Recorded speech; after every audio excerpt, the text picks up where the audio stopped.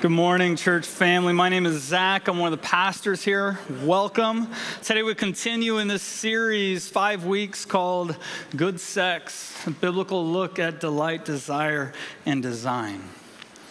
In 2006, when I began college at a fairly large public school in California, I joined up immediately with two different organizations, opposite sides of what you might call the, we'll just call it a spectrum. Campus Crusade for Christ and Pi Kappa Phi fraternity. Now, I'd come from a small high school, a fairly sheltered existence, and for me, this was one way to shrink the giganticness of this particular school down. And while I met some amazing people, some amazing men in my time, no doubt learned a lot, the fraternity life was an eye-opening experience for me. Between the 600 people or so that would come through our doors on party nights, to the raids with sororities, to other social events on our calendar, I found myself pretty quickly surrounded by casual sex. It was different. From one-night stands to booty calls to friends with benefits, underneath all of that behavior, there was a giant assumption that pretty much saturated the air. And it sounds something like this. It's just sex. It's just sex. And today the question that I want to ask is it really just sex? Is it really just sex? For that we turn 1 Corinthians chapter 6. Flee sexual immorality, verse 18. Every other sin a person commits is outside the body, but the person who is sexually immoral sins against his own body. Don't you know that your body is a temple of the Holy Spirit who is in you, whom you have from God? You are not your own, for you were bought at a price. So glorify God with your body. We're going to come back up to the very beginning of that, where it says, flee sexual immorality, that word porneia in the Greek, where we get pornography from. Flee porneia. Tim Keller offers us some assistance in defining this. Porneia refers to any sex other than sex with your spouse. In other words, while adultery is always fornication, fornication includes premarital sex as well as extramarital sex or adultery. Here's what today is going to look like. I'm going to show you my hand, give you my outline. First, we're going to begin with going over the historic views of sex in our culture. How have different peoples and places looked at sex over the years? Trying to ask the question, how has porneia invaded the culture so much that it's not just tolerated but affirmed? So we're going to look at the three historic views of sex. We're going to transition then to hookup culture and pornography in particular. Give some detail and lay of the land on those two things. Finally, looking at the warning God gives us against devaluing sex with these practices. Look at that warning, and then how we see the consequences of that disobedience everywhere. Now, if we're honest with ourselves, this is an issue. Like, we're going to talk about homosexuality at a later date. We're going to talk about gender transgenderism at a later date. Many of you hear those topics and you think, I can't relate. Today, this topic has affected a lot of the people in this room. It may be affecting you now. And so, before we dive in, let's pray. Lord, we ask that you would humble our hearts. I ask you that you would provide just a new measure of clarity. That may your word and its truth not just meet us, but confront us and ultimately transform us, Lord. We ask these things in Jesus' name. Amen. 3 views, all right? The first view, historically speaking, I've renamed them slightly for you all. It's called the sex is dirty view. I put the heady term I consider myself a nerd as well, but if you're in that camp, the heady term is in parentheses for you. This is the sex is dirty view. This is the view that looks so poorly on the human body as a part of our existence that it does whatever it can to minimize all of our bodily appetites, to suppress them. In this view, sex is not a means of pleasure or joy. Good sex is merely the kind of sex that leads to kids. Now, if you had to guess, Where has this view been most common in history? In the church. Last service, someone yelled out, "The Catholics!" And I had to say, it's not just them. It's not just them. It's us too. In fact, as a product of the 90s, early 2000s, some social commentators know that time period within the church as the toxic purity movement. So there's a lot of literature at the time. And toxic purity refers to adding or subtracting away from the full understanding of God's design for sex. And let's be real, God designed sex to be good. In fact, he made it to be awesome. I can say that. He meant it to be joyful and pleasurable. Genesis 1:31, when it says, God saw all that he made, and it was very good indeed. Evening came then morning, the sixth day. You know what he did on the sixth day? He made Adam and Eve, and he told them to have sex. And then he reflected and said, that's very good. Not just that, lots of other things, but it falls under the umbrella. We also have a full book of the Old Testament called the Song of Songs, which is all about marital intimacy. I'm just going to read 3 verses because I don't make you too uncomfortable, okay? It says, while the king is on his couch, my perfume, this is the woman in the story speaking, my perfume releases its fragrance. The one I love is a sachet of myrrh to me. Let me just say, ladies, you want your husband to start doing the dishes, treat him like a sachet of myrrh. Spending the night between my breasts. The one I love is a cluster of henna blossoms to me in the vineyards of En-Gedi. Now, this view, sex is dirty, became so pervasive throughout the church that it actually, people came to this book and they started writing commentaries allegorizing the entirety of it. There's no way this can be about a man and a woman and sex and intimacy. This has to be about Jesus and the church. Now, I'm not saying that you can't make that argument somewhere, but to completely allegorize the whole thing, to say that when the Song of Songs is spending the night between, when he talks about spending the night between my breasts, saying that Jesus wants to spend the night in the breasts of the church. Just some parts of it just don't seem to make sense. First view, sex is dirty.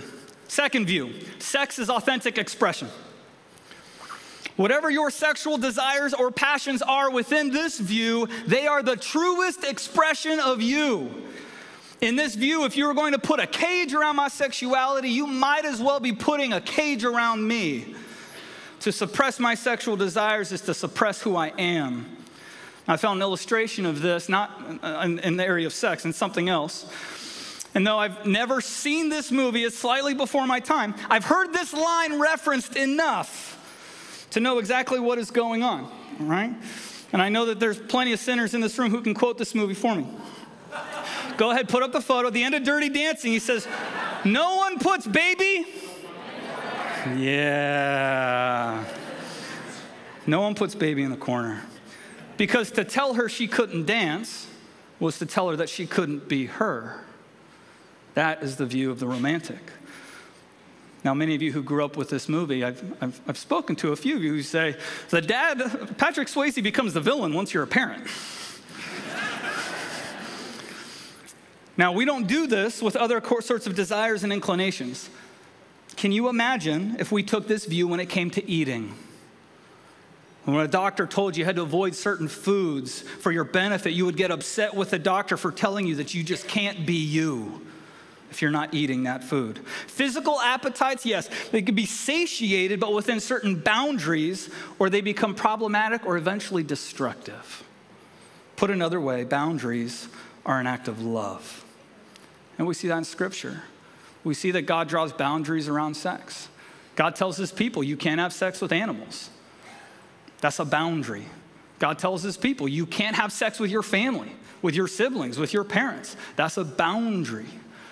Over the last several years, certain states have begun to legalize incest so that you have high-profile incidents of fathers marrying their daughters and having sex with them. Because within this view, to cage my sexuality is to cage me. Boundaries are an act of love. Third and finally, The last view. We'll call this the "it's just sex" view. And this is where we're going to park for the remainder of our day. This is the view that undergirds the growing trend for our topics of today: hookup culture and pornography. This is the view that sex is just another physical appetite and should be treated like any other physical appetite. The first view had a low view of sex. The second had a very high view of sex. This is just kind of Sex just is. And so good sex, therefore, is safe sex. And you just add a little parenthetical there and don't get an unwanted pregnancy sex. As long as you get that, then it's good. Peter Singer, professor of philosophy at Princeton, who Gary quoted last week. This is a man that gets to influence thousands, tens of thousands of people. He puts it this way: sex raises no unique moral issues at all. Decisions about sex may involve considerations of honesty, concern for others, prudence, and so on. But there's nothing special about sex in this respect. For the same could be said of decisions about driving a car. It's just sex. We get this in our media. This is the view that saturated my sex ed classes when I was in elementary and middle school and high school. You just learn what you can about it, and as long as you do it safely and don't get her pregnant, it's good. It's fine. Here's the issue. The first view of sex, the sex is dirty, lacks the pleasure, the joy that God designed to come with sex.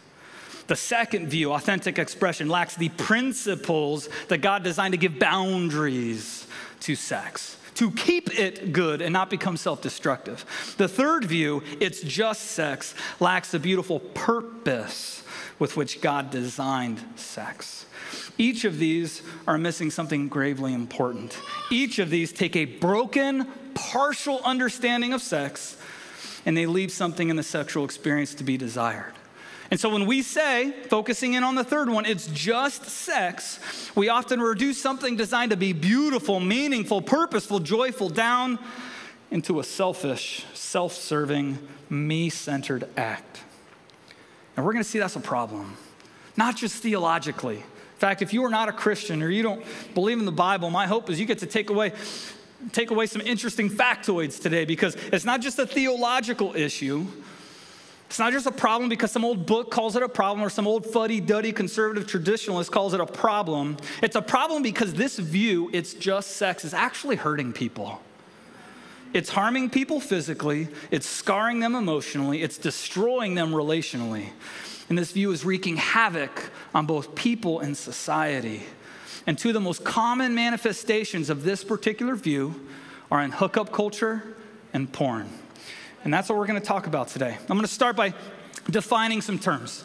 Hookup culture refers to a casual sexual encounter with someone with whom you are not in a committed relationship. And I got to read lots of studies this week. Generally, within these studies, they would define it as someone you've known less than 30 days, oftentimes less than 7 days. We're going to talk more about marriage and cohabitation at another time. This is what we mean by hookup culture. Paula England from Stanford University, surveying with a team 17,000 students, 20 universities, found that roughly 72% of both sexes had at least one hookup by the end of senior year. Men, on average, had 9.7, women, 7.1. 72.6% of the students surveyed claimed that they kissed someone the same night they met them, with 43.8% saying that they had sex with someone the same day they met them. That's hookup culture. So when you hear that term, hookup culture, that's what I'm specifically referring to. And while this study deals in college students, it's not limited to college students. There's a bunch of apps have made it plenty easy well after college. Bars have been around for a long time. When we say pornography, we are talking about consuming the printed or digital nakedness of another person, sometimes but not always while they're engaging in sexual acts. Pornography has grown massively in its accessibility with the rise of the internet and its inclusion, honestly, in really popular television shows. You can get porn online, you can get it in a magazine, you can get porn on Netflix. Some of you get your porn watching Game of Thrones or Yellowstone. No longer are the days, right, where you have to stumble into a liquor store to fumble over a magazine rack, or find one on the street like Gary mentioned last week. The enemy doesn't have to lure you to a porn site. For many of us, he can just bake pornography into a really good tasting television show and get you to consume it there. After all, it's just sex, right?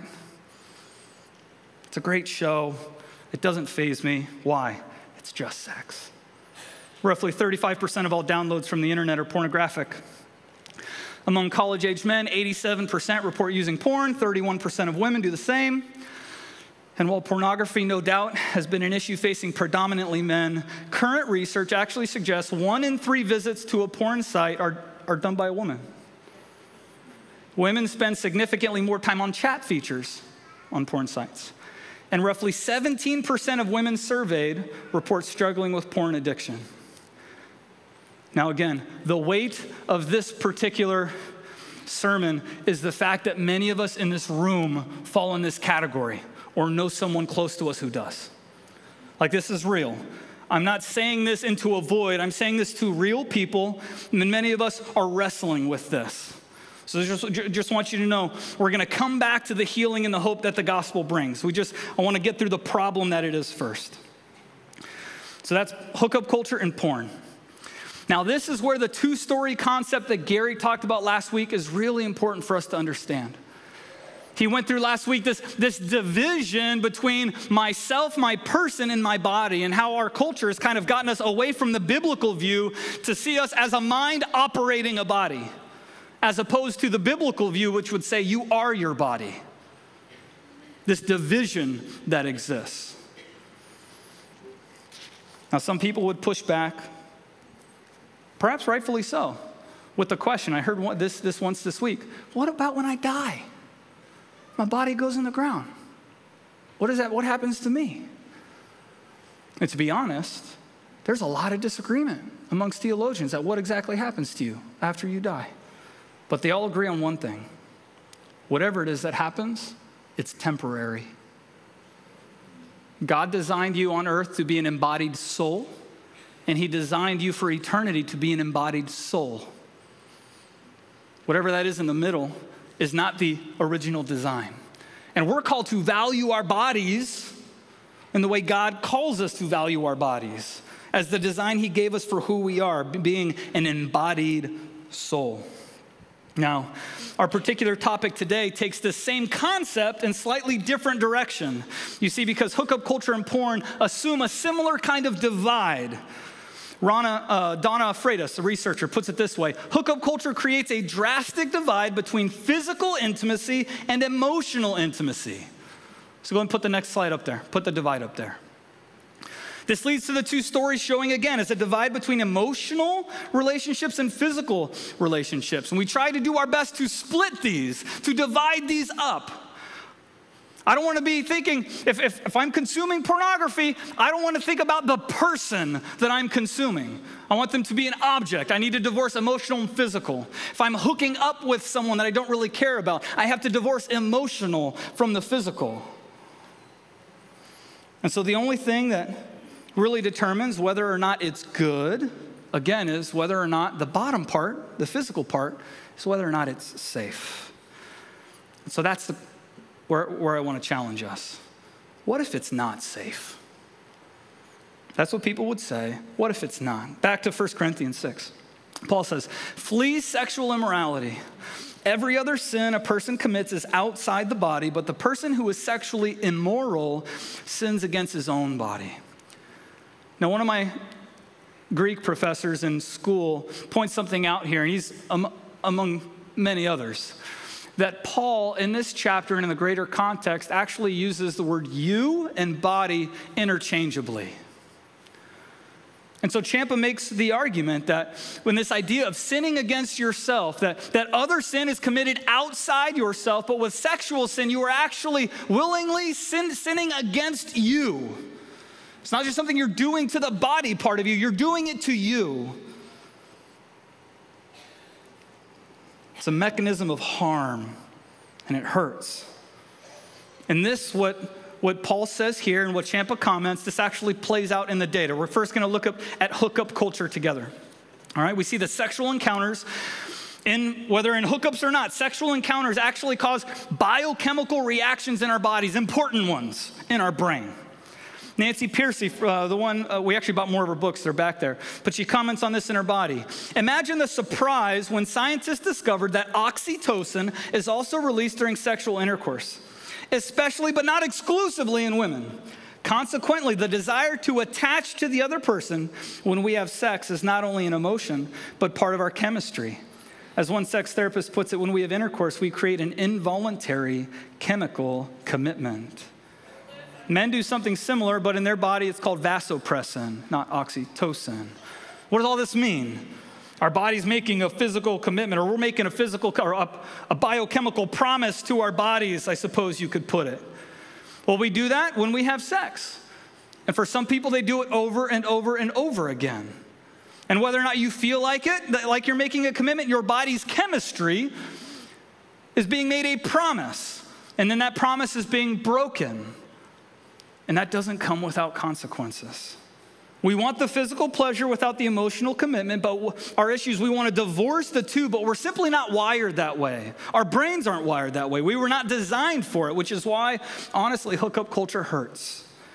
Now, last year, quoted a number of studies, a few of them coming out of BYU, talking about mental health and young people for this, and those were located in specific universities. I actually found one large study, a partnership, 10 universities, departments of psychology, epidemiology, and human development. Here was one of the conclusions. College students who had recently engaged in casual sex reported lower levels of self-esteem, life satisfaction, and happiness. Casual sex was also positively associated with psychological distress. College students who had recently engaged in casual sex reported higher levels of general anxiety, social anxiety, and depression compared to college students who had not had recent casual sex. Sign me up, right? That sounds terrible. Hookup culture hurts. And as I read through study after study on this topic, unfortunately, it hurts women more than men. Drastically so. And that tells me that men and culture, we got to step up. Had a conversation with a young man after last service about him and his relationship protecting the purity of the woman he's dating. Men need to step up and lead here. It's not just casual sex, but porn hurts as well. And porn comes with consequences. The thing about pornography, again, it actually changes your brain. It's called neuroplasticity, but your brain will adapt to the experiences that you give it. Pornography, sexual experiences create neural pathways that over time we default to. This is part of the science behind addiction. It's fascinating. William Struthers, professor at Wheaton College, he writes this: the neural system trough, along with neurotransmitters and hormones, are the underlying physical realities of a man's experience. Each time that an unhealthy sexual pattern is repeated, a neurological, emotional, and spiritual erosion carves out a channel that will eventually develop into a canyon from which there's no escape. Let me put it to you this way. The way your brain works, when you come to a decision, it's a lot like wanting to take a trail through a forest and you have two options, but both of the paths are very overgrown. And so whatever path you take, you are naturally going to clear it just by walking on it. And if you take it again, it's going to be cleared a little bit more. You can tell a path where lots of people have been using it. And so when you come to that same decision again, and you see the overgrown path, and you see the one that's well-walked, you're going to take the well-walked path. Now put yourself in the situation where you're exposed to the nakedness or you're sexually attracted to someone, whatever it might be. And you're put in where you have to choose. Do I take that thought captive and move on? Or do I dwell on that thought? Pursue the arousal, masturbate later. And if that's the trip you take, the next time you encounter that image or whatever, you're going to be more likely to take that path because it's been cleared. And then again, and again, and again. Until eventually, the trough turns into a canyon, as our author puts it. It's part of the science behind addiction. There's a biochemical component to why good decisions become very, very hard when we allow triggers to take place. Porn changes your brain. And unfortunately, with this kind of addiction, people begin to struggle to relate in a healthy way to the people they're attracted to. Men struggle in particular to relate to women in a healthy way. They no longer see these people as someone to serve, but as a product to consume. Porn hurts relationships. Naomi Wolf, summarizing some research, puts it, it became clear that after a decade of having access to the internet, they were intimately familiar with porn, but intimacy in the hearts of the opposite sex were made an elusive mystery, more of an elusive mystery than ever, adding dysfunction into God's design for relationships, even friendship. Porn hurts. It hurts marriages. For those already in a married relationship, because while people are exposed to pornography, some people don't start using it regularly till after they get married. The research has found that if you're in a married relationship and you begin to consume porn, you double the odds that your marriage ends in divorce. For many, men in particular, porn consumption leads to physical, sexual dysfunction. For others, it stops you from wanting to have sex at all. Time Magazine, 2016, writes this about porn addiction. Many of them are simply unable to experience a sexual response with a real live woman. They are only able to respond to pornography. In fact, they prefer pornography. What's fascinating is that the generation of 20-year-olds that we have now is the first generation in history that are having less sex than their parents in their 40s and 50s. Even with all the hookup data we talked about, people in their 20s are having less sex than people in their 40s and 50s.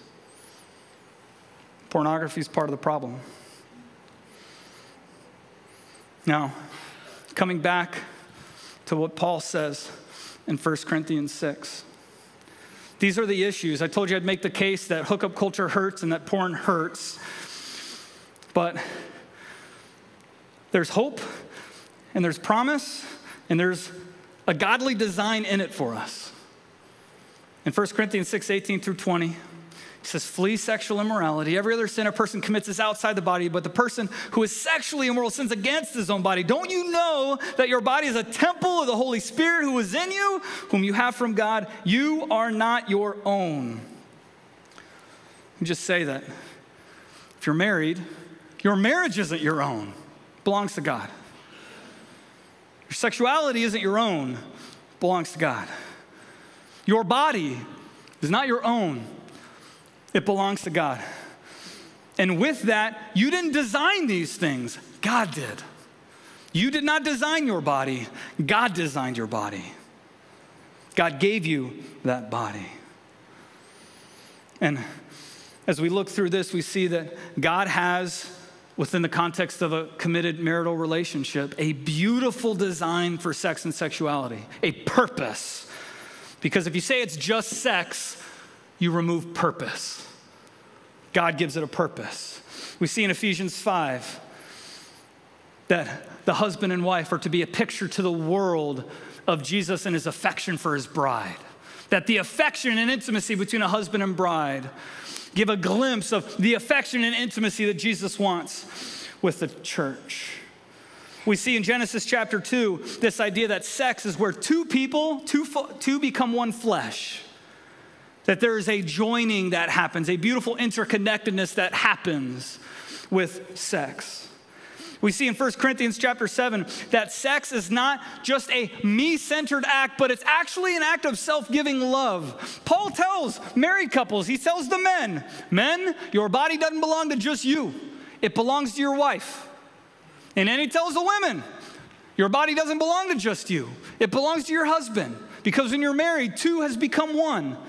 And sex isn't just about what can I get, but what do I get to give? And it's a picture of this self-giving love. Sex isn't supposed to use others and turn people into products so they can be dehumanized, undignified, and merely consumed.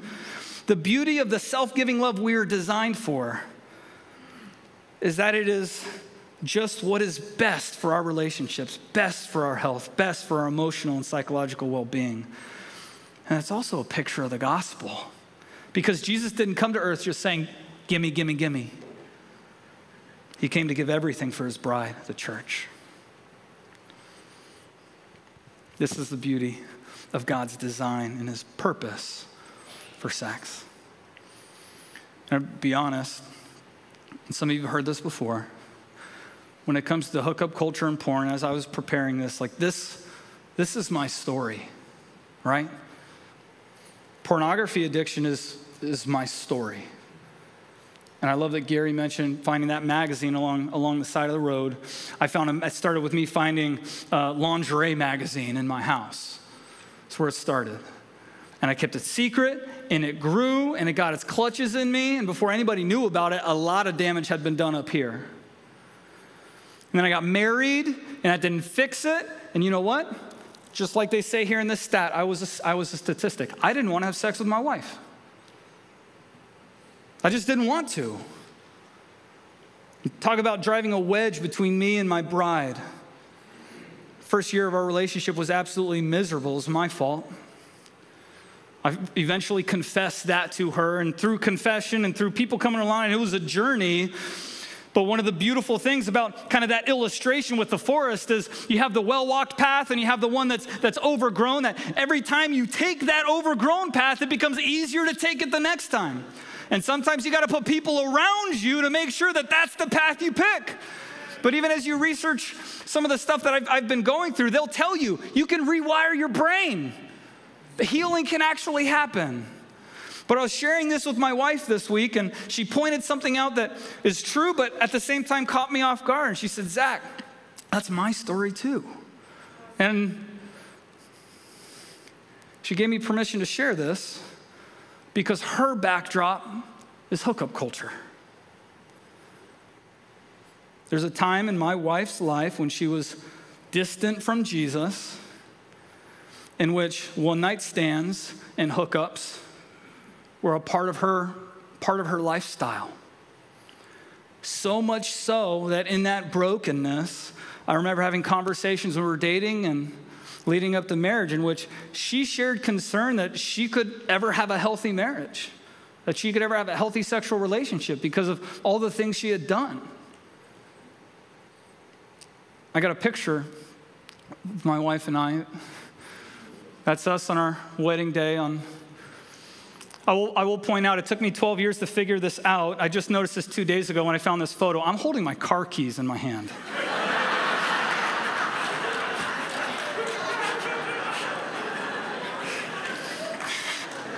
It's a bright green lanyard. I was ready to get out of there.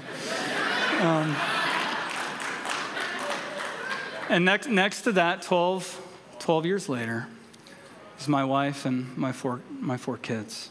Now, we've had struggles. We've had lots of hard conversations. But with the gospel comes hope and comes healing.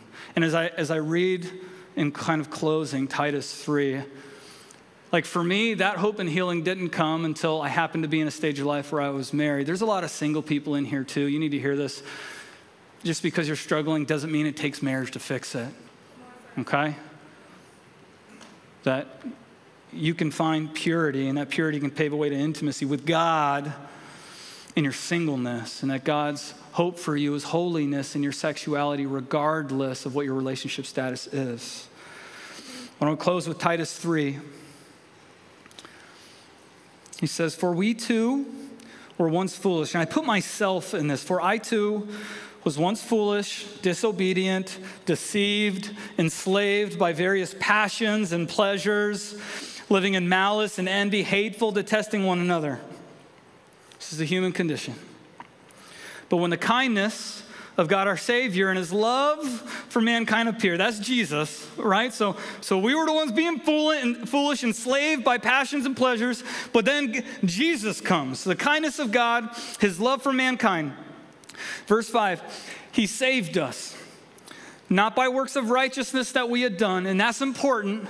He saved you not because you had the right internet blocker.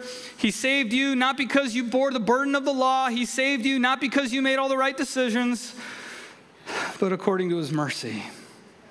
through the washing of regeneration. That's the change that God kind of does in our hearts, and renewal by the Holy Spirit, as over time and in the context of a community that holds us accountable, our affections begin to change and healing happens. Verse 6, he poured out his Spirit on us abundantly through Jesus Christ our Savior, so that having been justified by his grace, listen, justified by his grace, not justified by my goodness, not justified by my greatness, justified by his grace, we may become heirs with the hope of eternal life. That idea of an heir means you becoming a child of God, and God doesn't wait for you to have everything fixed up before he adopts you, right? That's mercy, that's grace. I've tasted this in my own life. I've seen the hope and the healing the gospel brings. And I just want to say, if you fall into the category of person where this is right now your struggle, whether it's hookups or it's porn, if this is your struggle and this is hiding in the dark somewhere, you need to begin by telling somebody. You got to bring that crap to light. You got to bring it up. James says we are to confess to one another, because in the context of confession, you have someone that can, one, hold you accountable, but two, remind you that you're forgiven. Because when we confess and repent, when we as the prodigal son turn away from our sin and run towards God, he receives us with open arms. And we're to model that for each other. Okay? Don't give up hope. Healing and hope are ours in Jesus. If it's you, find someone, talk about it, confess, reach for what God has for you. Let's pray. Father, I thank you for the opportunity for us to worship here today together, for us to look at Corinthians together. I pray, Lord, that some of us have just been confronted today in a good, holy way. Or would you help us to make good, uncomfortable decisions? Would you continue to push and nudge us towards holiness? Lord, would you give us your heart and your eyes for the things people we might be attracted to, God? Would you help us to be disgusted by the things that disgust you, to love the things you love and hate the things you hate? Lord, we love you. Pray all these things in the name of Jesus. Amen.